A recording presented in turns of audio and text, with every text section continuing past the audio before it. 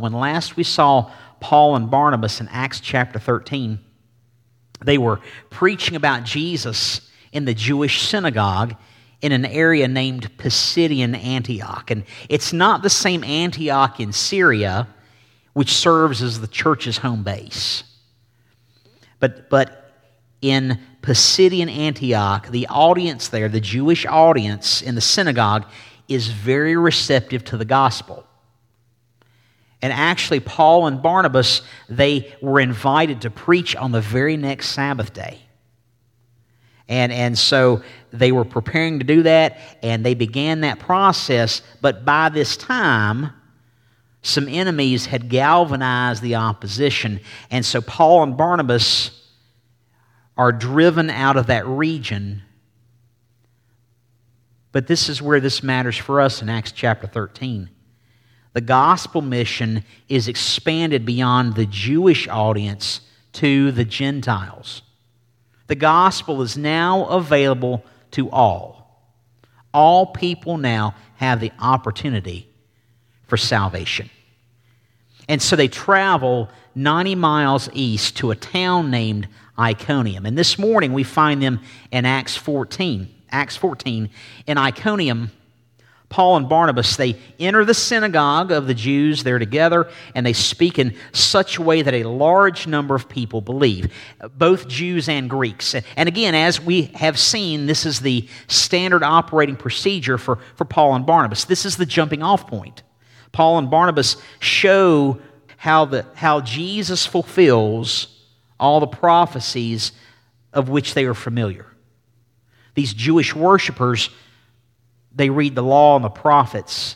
And so Paul and Barnabas show them how Jesus is the fulfillment of all of what the law and the prophets say. Paul and Barnabas are helping them make those connections. But what happens, some unbelieving Jews, they stir up the minds of the Gentiles there, and they embitter them against Paul and Barnabas. These Gentiles are stirred up by these jealous, hostile Jews. And it says that their minds are poisoned. They're poisoned. What happened? Well, the very same thing, the very same kind of thing happens today. Slander. Slander.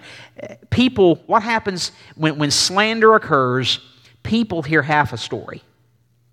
They hear half a story, and then they make up the rest of the details to finish the story.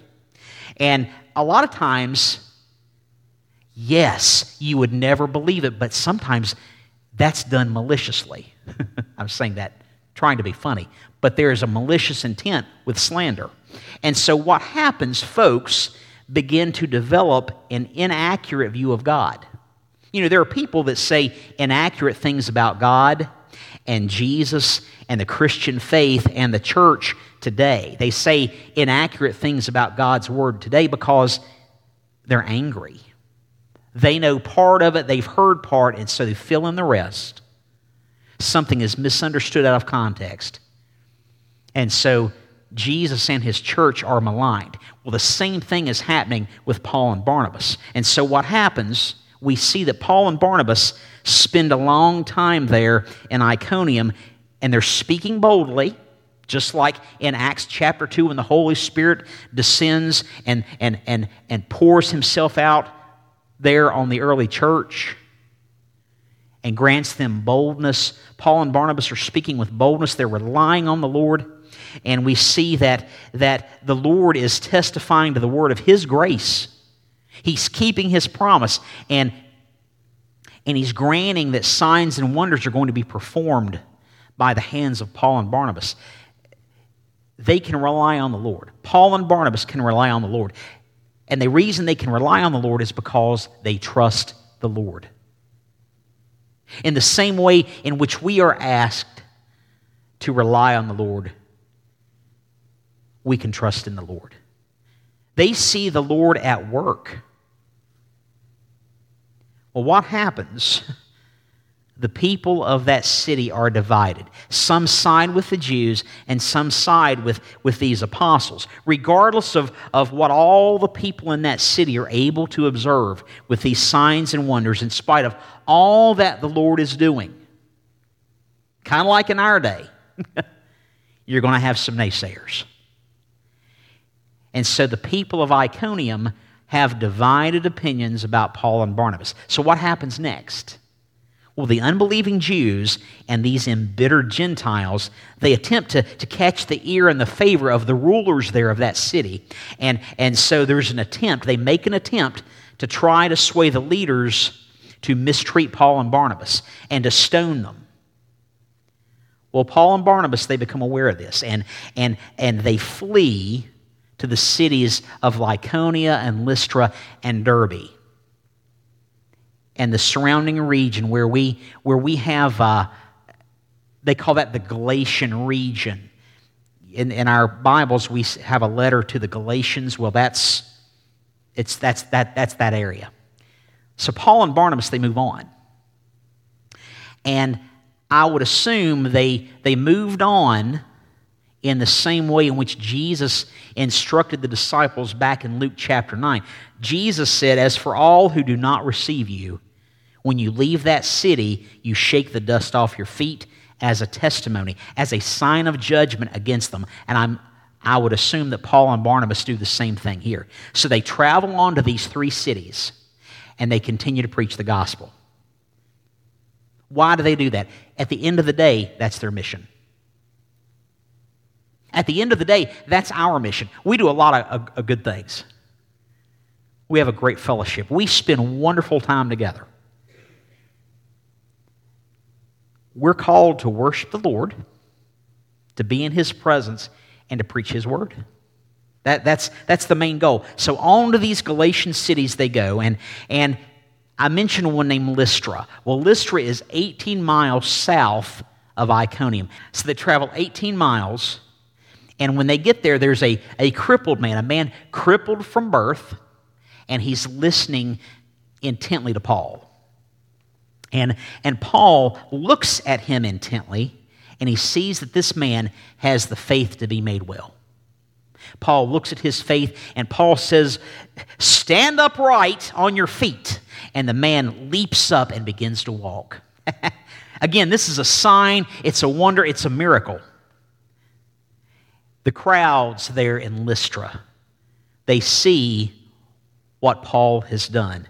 And they raise their voice, and they say in their own language, this Lycaonian language, they say, "The gods have become like men, and they've come down to us." And what happens, because they believe in Greek mythology, they begin calling Barnabas Zeus, and they call Paul Hermes, since he's the chief speaker or the chief messenger there. And what happens, there's a temple to Zeus right outside the city. And right outside the city, and so one of those temple priests brings oxen and garlands to the city gates and wants to offer sacrifices with the crowds. The crowds get carried away, to say the very least.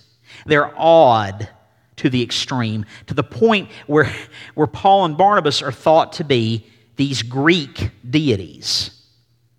Every region has cultural strongholds of beliefs. Even in our southern region of the United States, there's certain cultural things which are part of who we are. But in that region and culture, Greek mythology, that runs rampant. And so Zeus or Jupiter by his Roman name, Hermes or Mercury by that Roman name. Hermes is the one that has the metal hat with the wings, the messenger, and so they refer to Barnabas and Paul as these two. And then this priest, you add into the mix this priest who wants to begin to sacrifice to Zeus. The crowds go wild, they're ready to party. And Paul and Barnabas, they don't understand what's going on, because they don't understand the language, but they're watching. They're watching, and they get the gist of what's happening. they tear their robes. They tear their robes and they rush out into the crowds trying to stop them. So why are they tearing their robes? Well, they don't want to be associated with blasphemy, with disregarding and disrespecting God. There's an old phrase that says, touch not the glory. Touch not the glory. Worship is not man's glory. Worship is the Lord's glory. And this is a lesson which is still pertinent today. You see, there's always a temptation to linger in the spotlight. To linger in the spotlight of the platform or a position of service. There's always a temptation to linger just a bit longer than is appropriate for those of us in leadership. We can all think of famous Christian leaders or preachers or celebrities who have mishandled the things of God, which really are meant for Him alone. That happens. There's this temptation to linger. Well, Paul says, men, why are you doing these things?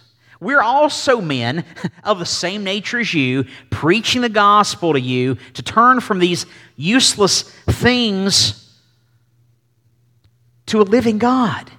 We're preaching this so you'll turn from these useless things to a living God. A living God who made the heavens and the earth and the sea and everything that's in them. They attempt to put a stop to all this frenzied celebration. They say, we're men just like you. We put our sandals on the same as you every morning. We're flesh and blood. And we're preaching this gospel to you. And this gospel, this living gospel, is to turn you away from these useless things. These silly things which waste time. The gospel is to turn you around to see a living God. A living God who made the heavens and made the earth and made the sea and everything that's in them. Whereas the lot of you think of us as Zeus and his messenger Hermes. You think of us as Zeus and his messenger Hermes, who by the way aren't living gods but myths. We preach a living gospel from a living God. We can trust the Lord.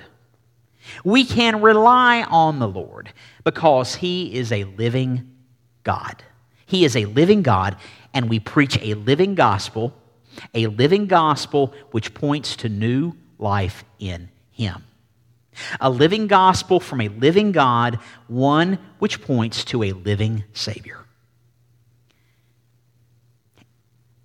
It's no secret even today. We have a lot of folks out there who believe a lot of different things. And some of that is human nature. Realizing that there are things in existence bigger than us. But see, we've been designed that way. There's a book in the Old Testament, Ecclesiastes, and in chapter 3, we see in Ecclesiastes 3 that God has placed eternity in the heart of man. We have a God-shaped hole in our lives that's meant for worship. It's really meant to worship God and God alone, but what happens, we fill it with all sorts of stuff. We're always tempted to fill it with all sorts of things. You see, we as people are going to worship something. And I don't necessarily mean lighting a candle and praying to something, but it's very easy to get lost following our dreams or following our desires or following our plans or following our agendas. And I think at some points in life, we tend to follow our memories. And see, these are all good things. It's good to have interests. These are all good, blessed, God-given things. But what happens when we get the balance out of whack? When we begin to place our eternal hope on these kinds of things, in essence, these things become useless. Because we have a living gospel from a living God. One which points to a living Savior. Paul says, he says, in past generations, God permitted all the nations to go their own ways. However, God did not leave himself without witness, in that he did good things. He gave good things. He gave us rain from heaven. And he still does. He gives us rain. He gives us fruitful seasons. He satisfies our hearts with food and gladness. Our God is alive. He's not a myth. Even so, sometimes folks have to hear about the gospel of salvation and the things of God more than one time. The crowd doesn't catch on immediately. And the writer of the book of Acts, Luke, tells us in verse 18 that only with difficulty did Paul and Barnabas restrain the crowds from offering sacrifices to them. And just when they think they have that problem licked, the Jews from Pisidian Antioch, that angry mob, they've traveled, and they stop at Iconium, and they get the angry mob there, and here they come. They've been traveling behind Paul and Barnabas. They arrive. It's now the perfect storm. On one hand, you have this mob who want to worship Paul and Barnabas, and on the other, you have a mob wanting blood. The angry mob wins out. They win over the crowds, and they stone Paul. They stone Paul. They drag Paul out of the city, thinking that he's dead. Do you remember where we first met Paul? It was at a stoning. Stephen's murder. Paul, or as he was known as Saul in those days, he is actually holding the coats of all those who are taking part of that murder of Stephen. Kind of interesting.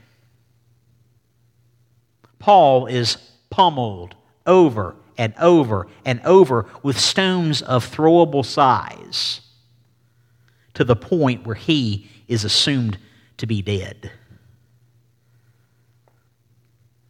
When you and I would kill an insect, we stomp on it, and then we stomp on it again to make sure it's dead, right? Paul is pummeled over and over and over. Drag him out and leave him. The disciples come and surround him.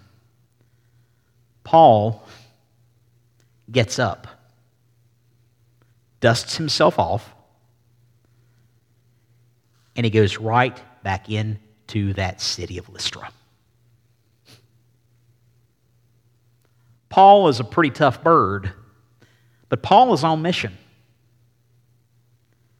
And the next day, Paul leaves with Barnabas to the city of Derbe. And after they preach the gospel to that city, and they make a good number of disciples, which means they stay a while, they live among the townspeople of Derbe, and they preach the gospel, they teach the gospel, they communicate the gospel, they model the gospel, which means they live with people. They live amongst the people. They're there for an undetermined season.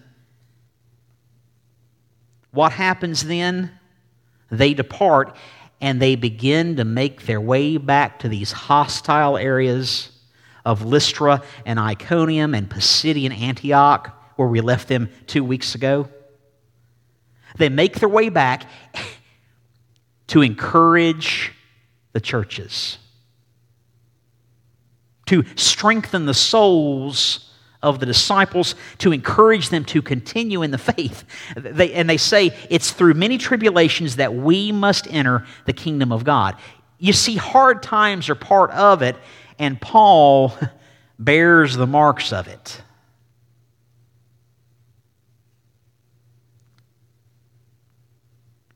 Sometimes when we meet resistance, we kind of fold and quit, don't we? Not Paul. All of these stops on the way back, they appoint elders to every church. They pray, they fast. They entrust these elders and their churches to the Lord in whom they have believed. What better place to be? To know that regardless of what is going on, all hell may be breaking loose, but to know that you are exactly where you need to be in the presence of the Lord, entrusted to the Lord. And Paul and Barnabas, they move on preaching. They name, there's 4 cities: Pisidia, Pamphylia, Perga, Attalia. And then, from there, they sail back to the point where they were first commissioned in Antioch, where they had been entrusted to the grace of God for the work that they've accomplished, this work of mission and ministry. And so they arrive. In verse 27, it says they arrive, and look at what it says. When they arrive and they gather the church together. It doesn't say when they get to the church and then they get all the people together. They gather the church together. The people, the church. And they begin to report all the things that God had done. All that God had done with them and how the Lord has opened the door of faith to the Gentiles. And they spend a long time there with the disciples. They remind the church that if Jesus dealt with hard, Jesus had to deal with hard and Jesus had to deal with tough, that if Jesus had to do these things, they would too. You know, Jesus, on the night of the Last Supper, before he was arrested in the garden, he warned the disciples, they hate me, and if you think they hate me, yeah, they're going to hate you. And he had warned them before that, however, about the hard road which they would face. And here, Paul and Barnabas remind the church of the difficult road ahead. And this hasn't changed. There are places in the world today where Christ followers will be killed for their faith. There will be believers martyred and massacred. Church buildings will be destroyed. One writer named Marshall says that one vital point is the way of these last few verses. One vital point is the way in which this whole missionary journey, this whole missionary tour, is seen as having been directed by God, who had opened up the way to the Gentiles. And the writer says, although it may not have been apparent during this tour, the missionaries were now able to look back over what had happened and recognize the hand of God at work. Can't we relate to that? Sometimes it's only when we stop and we take a breath and we look back